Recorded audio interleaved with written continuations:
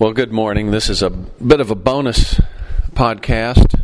We don't have a full audience this morning, but what we're going to do is delve in Hebrews a bit to a verse that we have covered, but didn't stop and dwell on, that has, I think, some really astonishing ramifications. And it's in Hebrews 12, if you want to turn with us in Hebrews 12. As you're turning there and in preparation, let me just remind of the basic outline of getting up to Hebrews chapter 12. You know, we've had 6 betters and a word mixed with faith that is a 7th better, which is a better way. And the 6 betters are a better priest with a better sacrifice and under a better covenant, a better system, and that's Jesus as Melchizedek, a priest of a higher order than the Levitical priest, a sacrifice of himself that, unlike the sacrifices of the Levitical system, have to be offered over and over again. And unlike the sacrifice of Abel, actually is once and for all. And the new covenant is a better way of living, not toppling the law, because the law was good and right, but it was ineffective. And the new covenant is the law written on our hearts. So now we're living from the inside out, a new and better priesthood, with a better priest. Not only is it a better priest with a better sacrifice under a better covenant for us, we also are asked to participate in this ministry as we enter the Holy of Holies in heaven through the grace of God and the veil that is the body of Christ. We actually enter the temple of God to find grace to help in time of need through prayer and through faith of entering God in personal relationship with Him, and actually intercede for our own conscience and for the benefit of others. 3 betters, that is a better priesthood. And then the other 3 betters is a better king, a better leader, a better captain, with a better administration. It's going to give us a better world. Jesus came as King of the Jews. He was rejected as King of the Jews. He came to restore the kingdom of Israel in a physical and tangible way. When that was rejected, his kingdom was divided. And he told Pontius Pilate, "My kingdom is not of this world. If it was, my subjects would fight for me. But as it is, my kingdom is not of this world." So we have a divided kingdom for a time. And this new king has a different approach than the earthly kings we're familiar with. This new king came to serve, not to be served. And he came to give his life that we might prosper. And he's established this way as a new and better way. And the administration that he wants to have of people helping him serve is us as believers. And this is a restoration of really staggering proportions. Because as we saw in Hebrews 2, delving into Psalm chapter 8, our original purpose and design was to rule and reign over the earth in perfect harmony with God, in perfect harmony with one another, in perfect harmony with all creation, with nature. That was our original purpose, even though we're made a little lower than the angels. But that's not what's happening right now, Hebrews 2 told us. We don't see that. But we do see Jesus, who, for the suffering of death, was crowned with glory and honor. And part of this opportunity we have to join this administration is to be a part of making a better world. We make it a better world now just by serving. Serving is not going to eliminate death, and it's not going to eliminate evil. but it's going to substantially make the world a better place. It's going to reduce death. It's going to reduce evil. And we're preparing ourselves through the walk of faith with Jesus, to actually participate with Him in the new earth in that manner. And that's the greatest reward we can have for a faithful life. So that gives us to the seventh better, which is a better way to live in this life, which is based on a word mixed with faith. If we believe that Jesus is Melchizedek in this higher priesthood, and we believe that Jesus is the King with this new administration in a new and better way, we believe the law written on our hearts. We follow the Spirit that's leading. We enter the holy place to have our hearts cleansed with the blood of Jesus and our conscience cleansed so we can do good works. We believe that serving and loving is a better way, and it's actually bringing life to the earth, and we live that by faith. None of this is tangibly guaranteed. It's all guaranteed through the Word of God. Then we are actually following the path that Jesus blazed. In Hebrews chapter 11, Paul gives us a significant number of Old Testament saints who believed God and were rewarded for that belief. And the point of chapter 11 is, if you believe, you'll get your reward, but not necessarily now. So then we get to chapter 12, and we begin to culminate the illustration of what it looks like to live a life of faith. Let's just look at 11:1, just to get the context of 12, because 12 is going to give us the premier example of what it looks like to live with faith. Now, faith is the substance of things hoped for, the evidence of things not seen. So we got evidence that's invisible. That's why it requires faith. For by it, faith, the elders obtained a good testimony. And that's what he's going to give here in chapter 11, the testimony.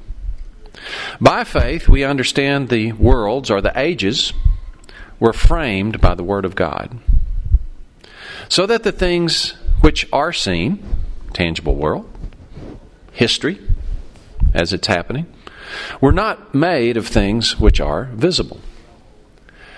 And we know from Genesis that actually these things were spoken into existence, which goes back to the Word mixed with faith. And then he starts the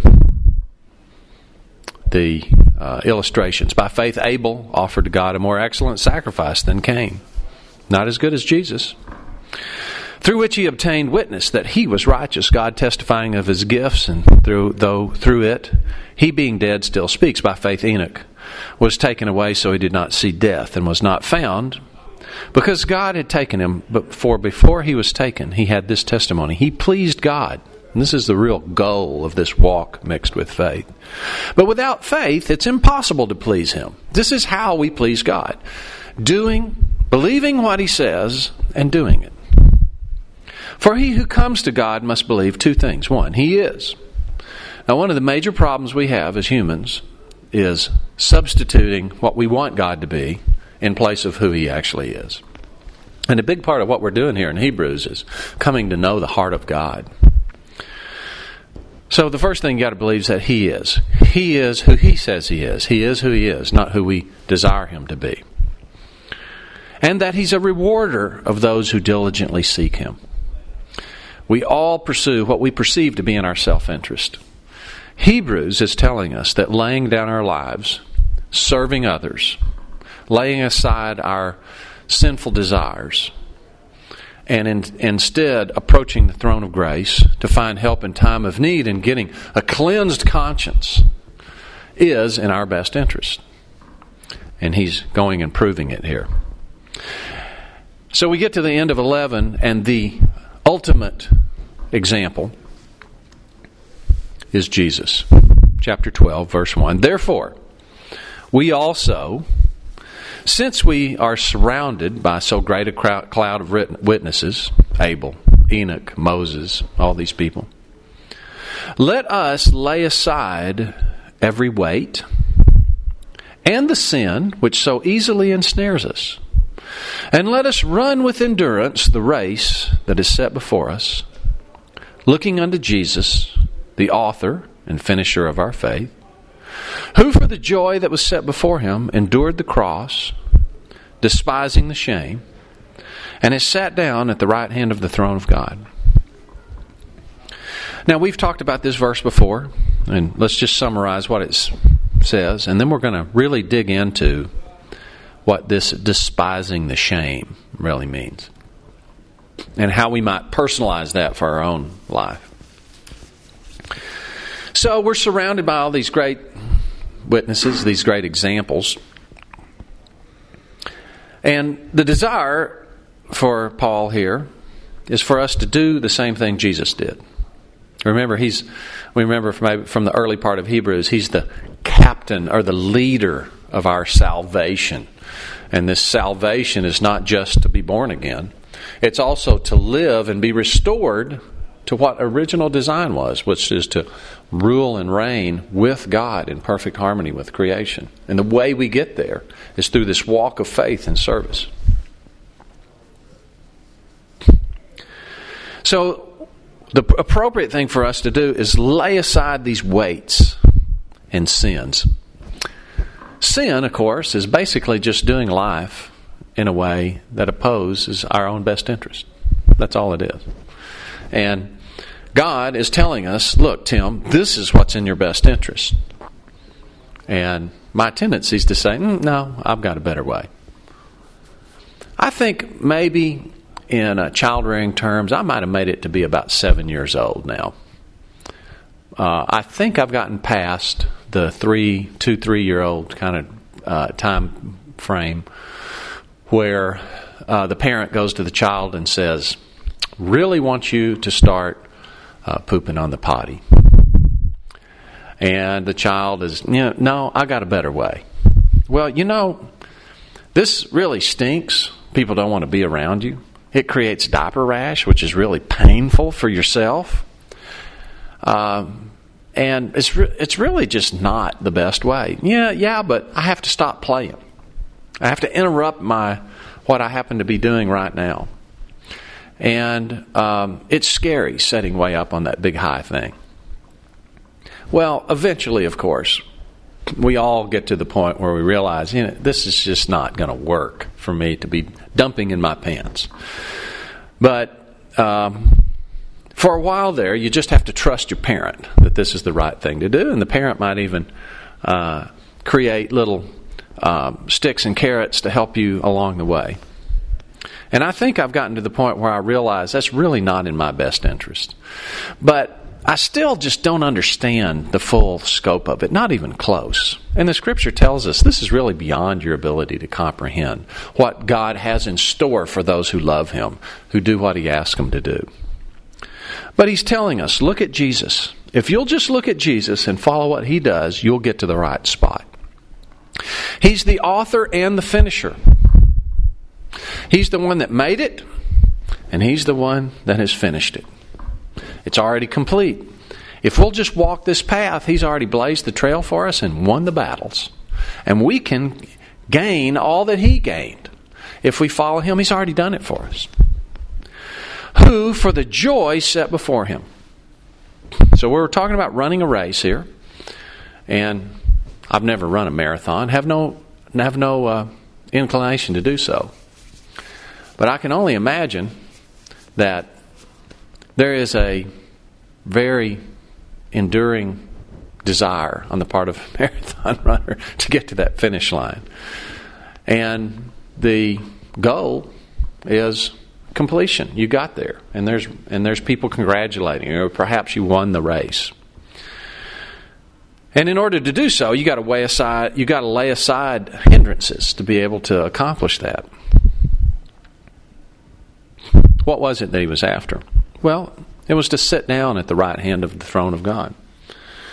As we've discussed, man was appointed In spite of the fact that angels are higher than us, man was appointed to rule the earth. And yet, when sin entered the world and death, that just didn't happen the way it was supposed to. Death entered the world, and so division took place. And we had violence, the earth filled with violence. But Jesus, by virtue of his perfect life, his perfect sacrifice, his new and better way, actually overcame that and now has sat down. He has been given a name that's above every name. Along the way, though, he had to endure some really horrific things. He had to despise the shame. Now, let's look at this phrase, because if we're going to walk this path, we're going to have to do this same thing. And it's great for us to talk about what the joy set before us. It's vital that we do so, because that's our end goal. Begin with the end in mind. This is one of the habits of effective people. And this is our end. And we're not going to reach it, typically, if we don't know we're trying to gain it. But right now what we're doing is enduring a lot of shame. So let's look at this word despise. The Greek word, and I'll probably butcher the pronunciation here, is kataphroneo. Kataphroneo. And the definition that Strong's gives is to think little or nothing of. Let me go to Matthew chapter 6, and let's just go through some of these usages of kataphroneo, so you can get a feel for this word, kataphroneo, despise. Matthew 6:24, no one can serve two masters. Either he will hate the one and love the other, or he will be loyal to the one and despise the other. So you see the point? If you have two different things, you're either going to care about one and not the other, or you're going to care about A. If you care about A, you can't also care about B. You got to focus on one and not the other. So you're either going to give one a lot of attention and care a lot about that master and what that master thinks of you and what that master, what pleases that master, and despise the other, not care about what the other thinks. Or vice versa. You can't care about what both think. It's not possible. So you can see here, not care about what it thinks. Let's go over to Matthew 18. If we go to Matthew 18 and verse 10, I believe. I'm going to have to find a way for my iPad to flip faster here. Sorry for the delay. Matthew 18, chapter 18, verse 10. Take heed that you do not despise one of these little ones. He's talking about children. For I say to you that in heaven their angels always see the face of my Father who's in heaven. For the Son of Man has come to save that which was lost. So you've got children in the midst, and it's easy to not pay much attention or give any value to a child. After all, what can they do for you? And Jesus is saying, if you have a child, somebody that can't do much for you, you really need to care a lot for them and pay a lot of attention to them, because their angels are in the presence of God. They're important. There's no such thing as little people. Let's go to Romans chapter 2. Romans chapter 2, verse 4. We're talking about judgment of God. And it says, or do you despise the riches of His goodness, forbearance, long-suffering, not knowing the goodness of God leads you to repentance? In other words, God is good. He's really patient, passes over all kinds of problems that we have so we can grow us up. He has this tremendous patience, and He's leading us to repentance. Are you going to give that no value? Are you just going to say, yeah, I know all that, but I don't care? See, it's this idea of valuing. not given any value to. Let's look at 1 Corinthians chapter 11. 1 Corinthians chapter 11. Verse 22. He's talking about a situation here where people were coming together at church for the Lord's Supper. And there was apparently some sort of a competition taking place where one person was having supper ahead of the other ones, and some people didn't have any food, and the other ones were gorging themselves or something to that effect. And he says, "What? Do you not have houses to eat and drink in? Or do you despise the church of God and shame those who have nothing?" So what he's saying there is, when you eat in the presence of people that have little, what you're doing is just giving no value to them. So don't you understand where they are in life? Don't you give them any credence? Don't you give them any value? You're just giving no value to that. Let's look at a couple more. Let's look at 1 Timothy 4. These are all the same word, this kataphroneo. Let's look at 1 Timothy. 1 Timothy chapter 4. 1 Timothy chapter 4, verse 12. "Let no one despise your youth, but be an example to the believers in word and conduct and love and spirit and faith and in purity." In other words, he's talking to Timothy here, who's a pastor and a young man. I don't know how old he was. I suspect he's probably 40 or something. In the Jewish culture, I don't think he really had any respect till you're about 55. But whatever it is, it was young in that culture's context. And he says, don't let anyone give you no value and not pay attention to you, and just because you're young. Show them by your life example that you're somebody that needs to be followed. So I think you get the point here. Despise means it's not that is something that I hate. It's not that something that I can't stand. It's something I give no value to. It's something that I just don't care that much about. So let's go back to Hebrews chapter 12, and let's with this word in mind here that we have. That's this word of despising, kataphroneo. And let's just see that what it is that Jesus is despising. He's despising the shame. So here we just think about the two masters comment again.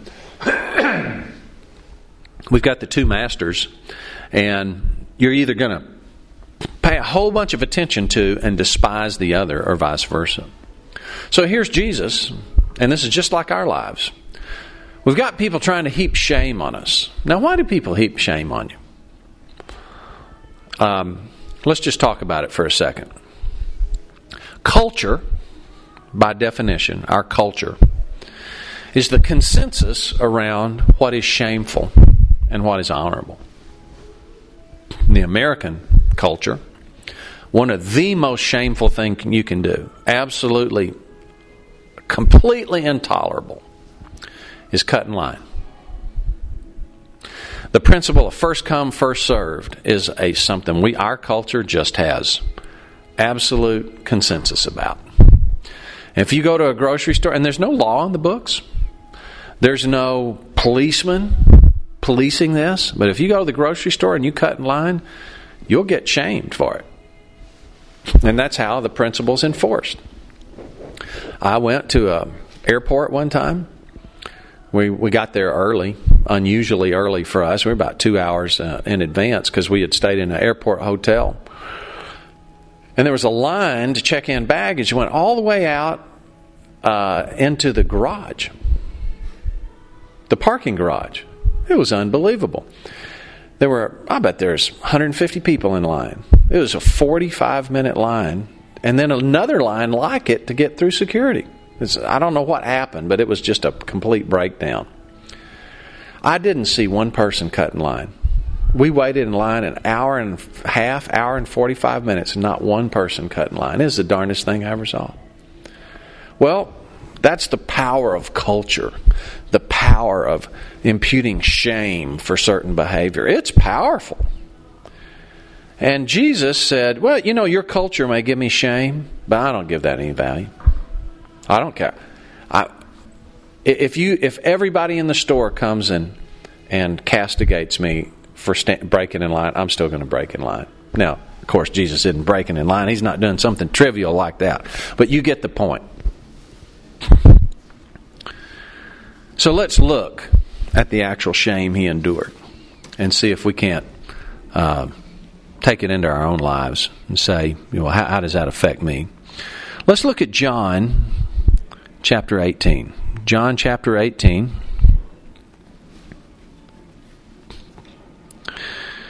Gospel of John. Jesus is going into his Passion Week. Or is in his Passion Week, I should say.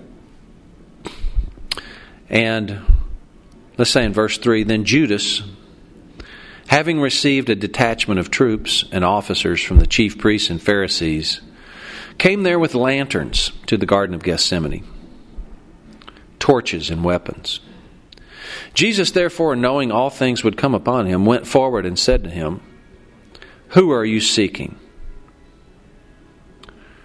They answered him, Jesus of Nazareth. Jesus said to him, I'm he.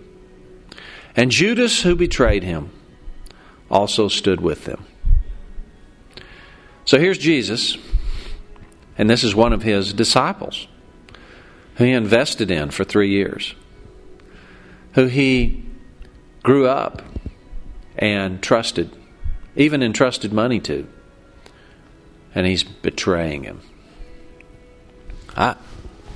It's hard for me to think of anything that's more humiliating than having someone that's supposed to be one of your primary supporters, supposed to be on your team, who has been entrusted, who has been brought into your inner circle, and now they've gone to the other side. And not only are they gone to the other side, they're leading the attack to bring you down. Man, that is tough. Do you have anybody in your life who's betrayed you? Somebody that ought to be on your side, that pledged fealty to you, and now has broken ranks and has gone to the other side? That's happened to me a lot. I'm involved in the political world pretty substantially. I'm just going to tell you it's not all that rare. And I can do two things. One is I can let that betrayal master me. I can focus my life on revenge.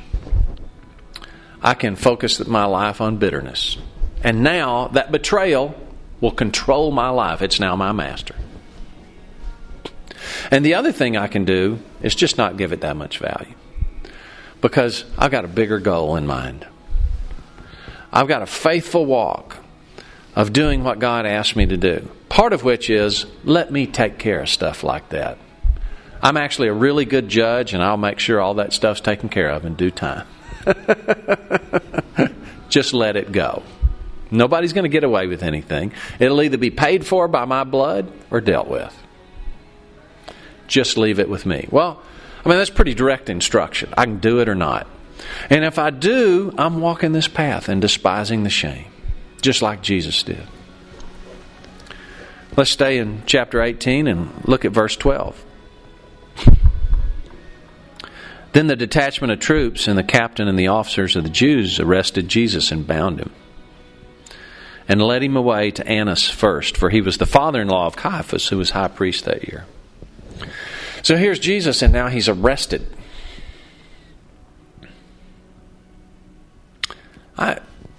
This is a this is a way of shaming that something I hope nobody listening to this ever has to endure. But I have a friend who took his concealed carry into New York City. He had it in a locked gun safe because he knew it wasn't allowed to have a gun in New York City. And he kept the ammunition separate, doing everything he could do to make sure he complied with the law. Went to check his gun in with the Transportation Safety Administration at the airport to follow the proper procedure and fill out the paperwork.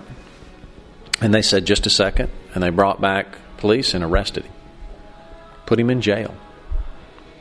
Because in New York, they have deemed possession with a deadly weapon, loaded weapon, to mean that if you have one that you could get to and you have ammunition kind of within your immediate availability, that you could go get and load the gun.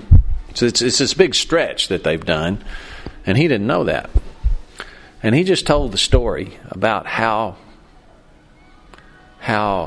demeaning that was, how humiliating that was. What a just life-changing perspective that I'm in a cell.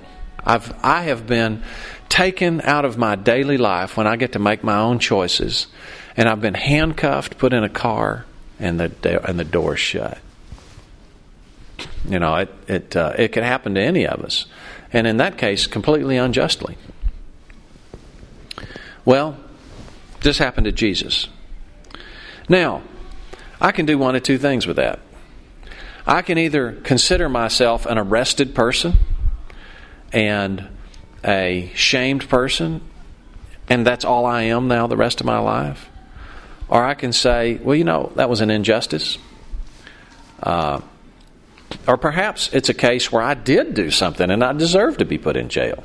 Okay? That might be another scenario that we could have. And perhaps somebody listening to this has been in jail, or maybe is in jail. And, you know, Jesus' better sacrifice happened to take care of all those things. And so I can either say, enter the throne room with the throne of grace and have my heart cleansed and trust that Jesus has cared for that, and now move forward and take advantage of the circumstances that I have as they are.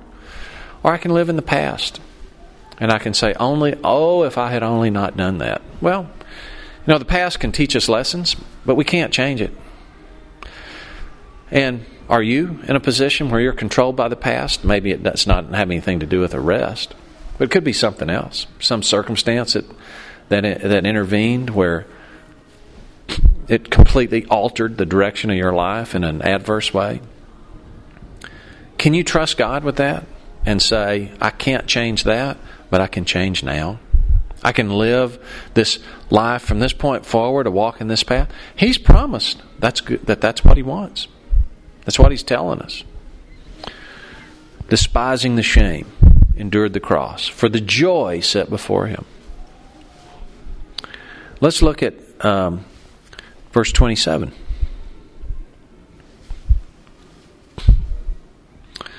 Starting from 25 here. Now Simon Peter stood and warmed himself. He's outside where the trial's happening here.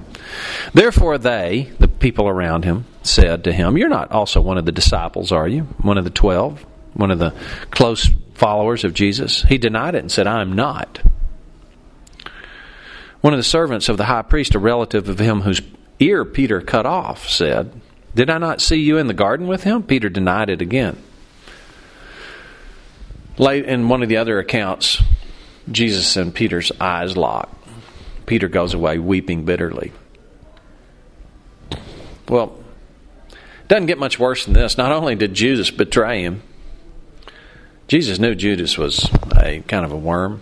He said so. But Simon Peter, who's the rock, his name's changed from Simon to Rocky, which is what Petra means. He's the guy that's the leader of the 12. And now he said, I'm not one of them. I've denied him. That's really shameful. Did it deter Jesus from His path? Did He say, well, if I'm the only one, then I'm not going to do it anymore. Forget it. I'm not going to follow this path if no one's coming with me. No, He didn't do that. Why? Because at the end of that path was His Father, standing at the right hand, ready to seat Jesus.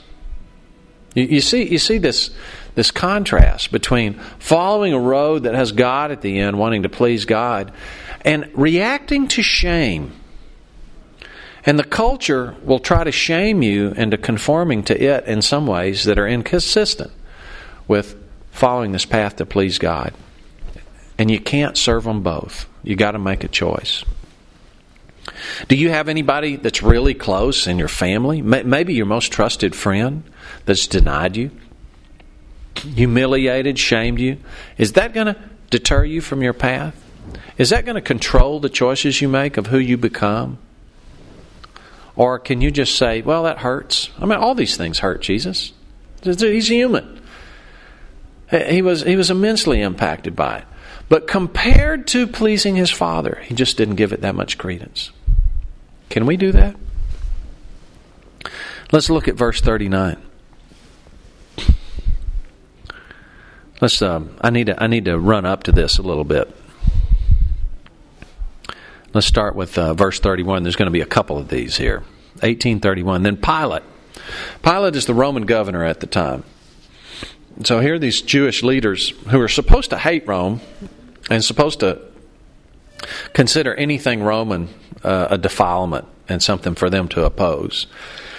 And they are pleading with Pilate to do their bidding. And then Pilate said to them, these Jewish leaders, "You take him and judge him according to your law." Therefore the Jews said to him, "It is not lawful for us to put anyone to death," that the saying of Jesus might be fulfilled, which he spoke, signifying by what death he would die. Then Pilate entered the praetorium again, called Jesus, and said to him, "Are you king of the Jews?" Jesus answered him, "Are you speaking for yourself about this, or did others tell you this concerning me?" Pilate answered, "Am I a Jew? Your own nation and the chief priests has delivered to me. What have you done?" Jesus answered, "My kingdom is not of this world. If my kingdom were of this world, my servants would fight so that I should not be delivered to the Jews. But now my kingdom's not from here." Pilate therefore said to him, "Are you a king then?" Jesus answered, "You say rightly, I'm a king. For this cause I was born. For this cause I've come into the world, that I should bear witness to the truth. Everyone who's of the truth hears my voice." And Pilate said, "What is truth?" Now you've got several rejections here. Jesus is the king of the Jews. And the people who are trying to put him to death are the very leaders that should be ushering him in to his kingdom. I can't think of a greater injustice than for this to happen. Have you suffered injustice? Someone has criticized you unfairly? Someone has taken advantage of you? Is that going to control you? Are you going to change your behavior to make that stop? Or can you look beyond that and say, no, actually that's not going to control me. I've got something bigger. I've got a God to please here who wants me to behave in a certain way. And there's a clear distinction. We've got another rejection here in that Pilate is the head of the secular government. And he is saying, "You're innocent, I want to let you go." And yet doesn't. He cares more about his political ambition than he does doing what's right.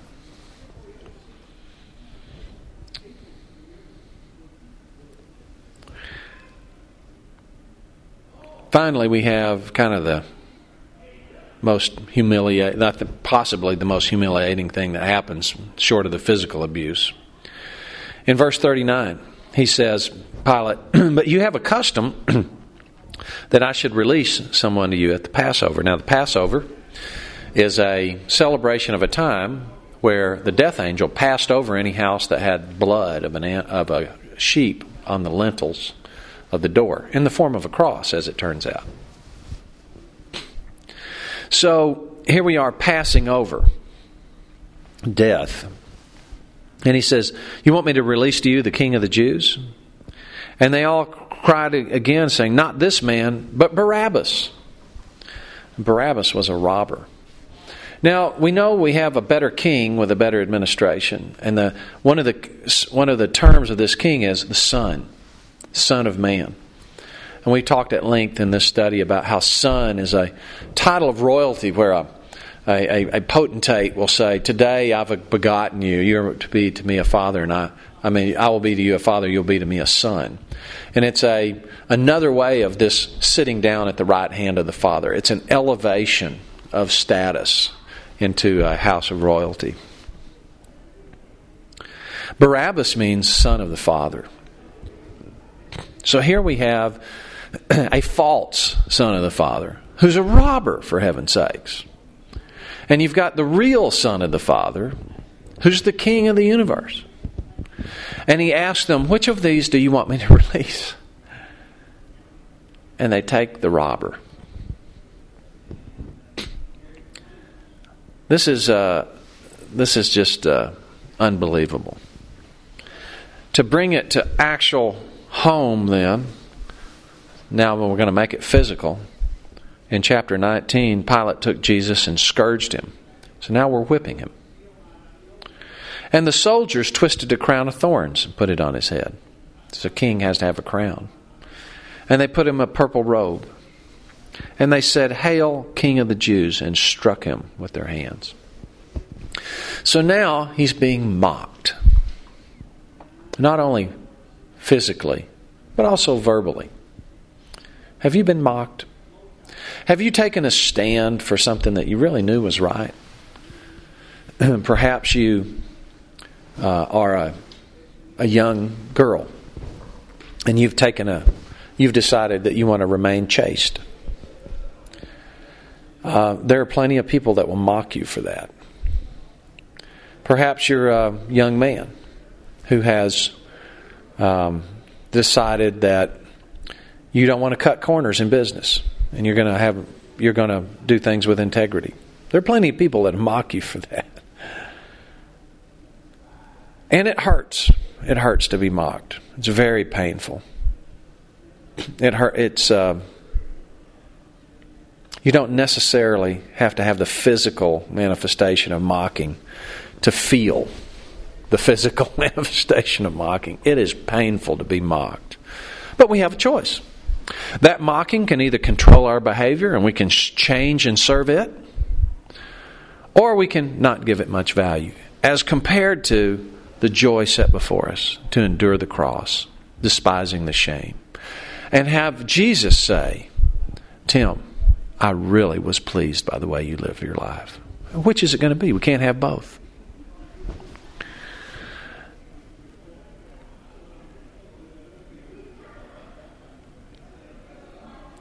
Let's look at 19:27.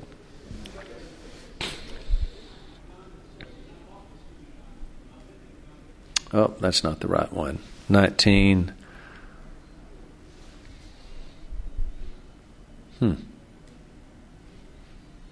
Maybe it's 19:7.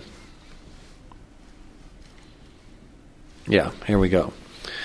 The Jews answered him. Pilate said to them, he's talking to the Jews, the Jewish leaders, "You take him and crucify him. I find no fault in him." The Jews answered him, "We have a law, and according to our law, he ought to die because he made himself the Son of God." This is blasphemy, according to the Jews. Now, it actually is blasphemy if it's not true. In this particular case, it happens to be true. And Jesus had given them ample evidence that it was true through the miracles, through his teachings. But they were unwilling to listen, unwilling to hear. And this is incredible shame. Have you had something that is true, and you have been unjustly punished for a lie when you stood for something that was true? Perhaps you stood up in your family and said something that the family needed to hear, and it was true, and they rejected you for it because they didn't want to hear it. Perhaps you stood up in your company and said something that was true, and people didn't want to hear it. Well, you follow God in each circumstance. But if that's where God had you, and you had to suffer that, You have a fundamental choice. Are you going to let that mocking, that rejection control you and change your behavior? Or are you going to continue to walk in a way that says, that hurts. It's immensely painful. It might even cost you a job or something. But I have something bigger. Now, let me just say that there's nowhere in Scripture where we're to bring pain upon ourselves deliberately. And Scripture manifestly says we should not suffer for being an idiot. It actually says do not suffer for being an evildoer. I'm just going to broaden it and say we can bring suffering on ourselves because we're just being stupid. We can be selfish. We can be inconsiderate. We can be judgmental. We can be self-righteous.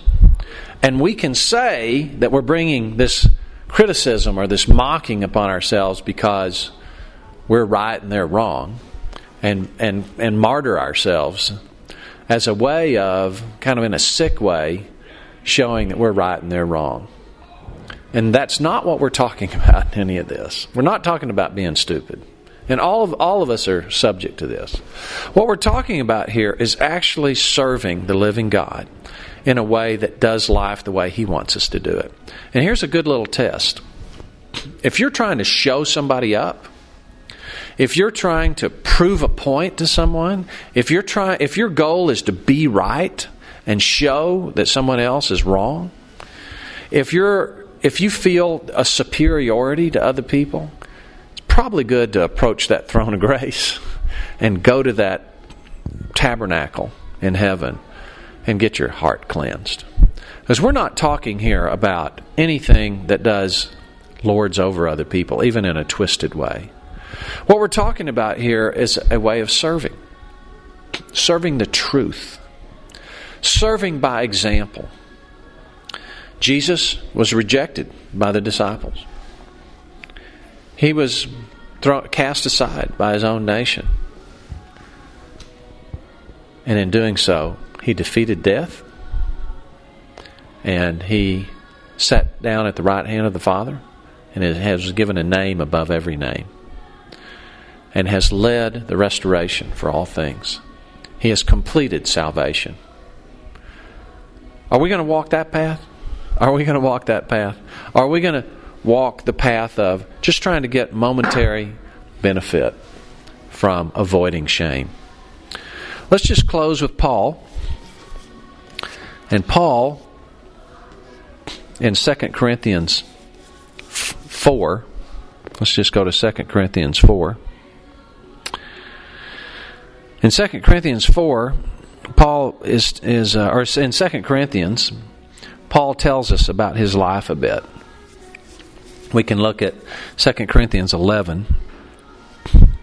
And in 2 Corinthians 11, he tells us a little bit about his life. In 11:24, he says, "From the Jews 5 times I received 40 stripes minus 1. I'm told that 39 stripes, 40 would kill you, so they only did 39. 3 times I was beaten with rods. Once I was stoned. 3 times I was shipwrecked. A night and a day I've been in the deep. In journeys often, perils of water, perils of robbers, perils of my own countrymen, perils of Gentiles, perils in the city, perils in the wilderness, perils in the sea, among false brethren, weariness, toil, sleepiness, often in hunger, thirst, fastings, often cold, nakedness, and my concern for the churches above that all." So, this is not the kind of life the typical person would say, "Oh, gee, I hope my life's like that." But this is Paul's life. This is what he endures on a daily basis. And here's what he says about that. Going to chapter 4.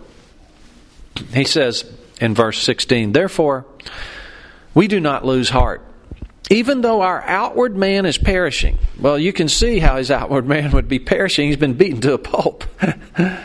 "Yet the inward man is being renewed day by day. For our light affliction, which is but for a moment." This is his perspective. Am I afflicted? Yes, I am. But it's just not lasting that long. Remember, our life on this earth is but a wisp of vapor compared to our internal existence. This is just not that long. And it's a very minute period of time in our life where we can get to know God, walking by faith, and prove ourselves worthy of being restored to our original purpose through serving and through casting aside sin and every entanglement and running this race the way Jesus did. Let's just go on here. Verse 18, we do not look at the things that are seen, but the things that are not seen. The things which are seen are temporary. Does this sound like Hebrews chapter 11? But the things which are not seen are eternal. This is what faith is. To see that which we can't see, the eternal things. Skip down to chapter 5, verse 9. Therefore we make it our aim, whether present or absent, whether I'm in heaven with God, in the new earth with Jesus, or now in this life, to be well pleasing to Him. This is the goal of life. Just like Enoch. Just like Jesus. For we must all appear before the judgment seat of Christ. This is the culmination of our life. That each one may receive the things that we did while in the body. And this momentary light affliction is going to turn into eternal weight of glory, Paul says. According to what He's done, whether good or bad. Therefore, knowing the fear of the Lord, we persuade men. This is the joy set before us, that we have the opportunity to stand before God and have Him say, well done, Tim. In order to do that, we lay aside these momentary light afflictions, and we give no value to the shame that our culture heaps on us for walking with Jesus. It's not that it doesn't hurt, it does. It's not that it isn't painful, it is. It's that it's momentary. And compared with the joy set before us, it's light. This is the better way, the Word mixed with faith. And a way to be part of this administration that has a better king in a better world. And a way to be a priestly function to our friends and neighbors and family by following the priestly function of Jesus, where we intercede by entering the tabernacle ourselves to receive healing and grace to help in time of need, forgiveness for failings. Are you going to let your past control you? Are you going to look ahead, follow Jesus? You going to let your passions control you? You're going to follow ahead and follow Jesus. Are you going to let the shame of injustice or mockery control you? Or are you going to look forward to Jesus? This is the example that we have and the example for us to follow. Let's close. God, I thank You for Your Word, for this amazing picture You've given us, that You came to heaven. Sometimes people say there's many mountains to God, and Lord, we know You're infinite and no mountain can reach You, no mountain. So You came to us in the form of a man, lived among us, and endured this shame because of the joy set before You. And in defeating death, You've paved this path, this amazing way. Give us faith, Lord. Give us knowledge that we may believe You and walk it, that we may receive from You that which You desire to give us. In Jesus' name, amen.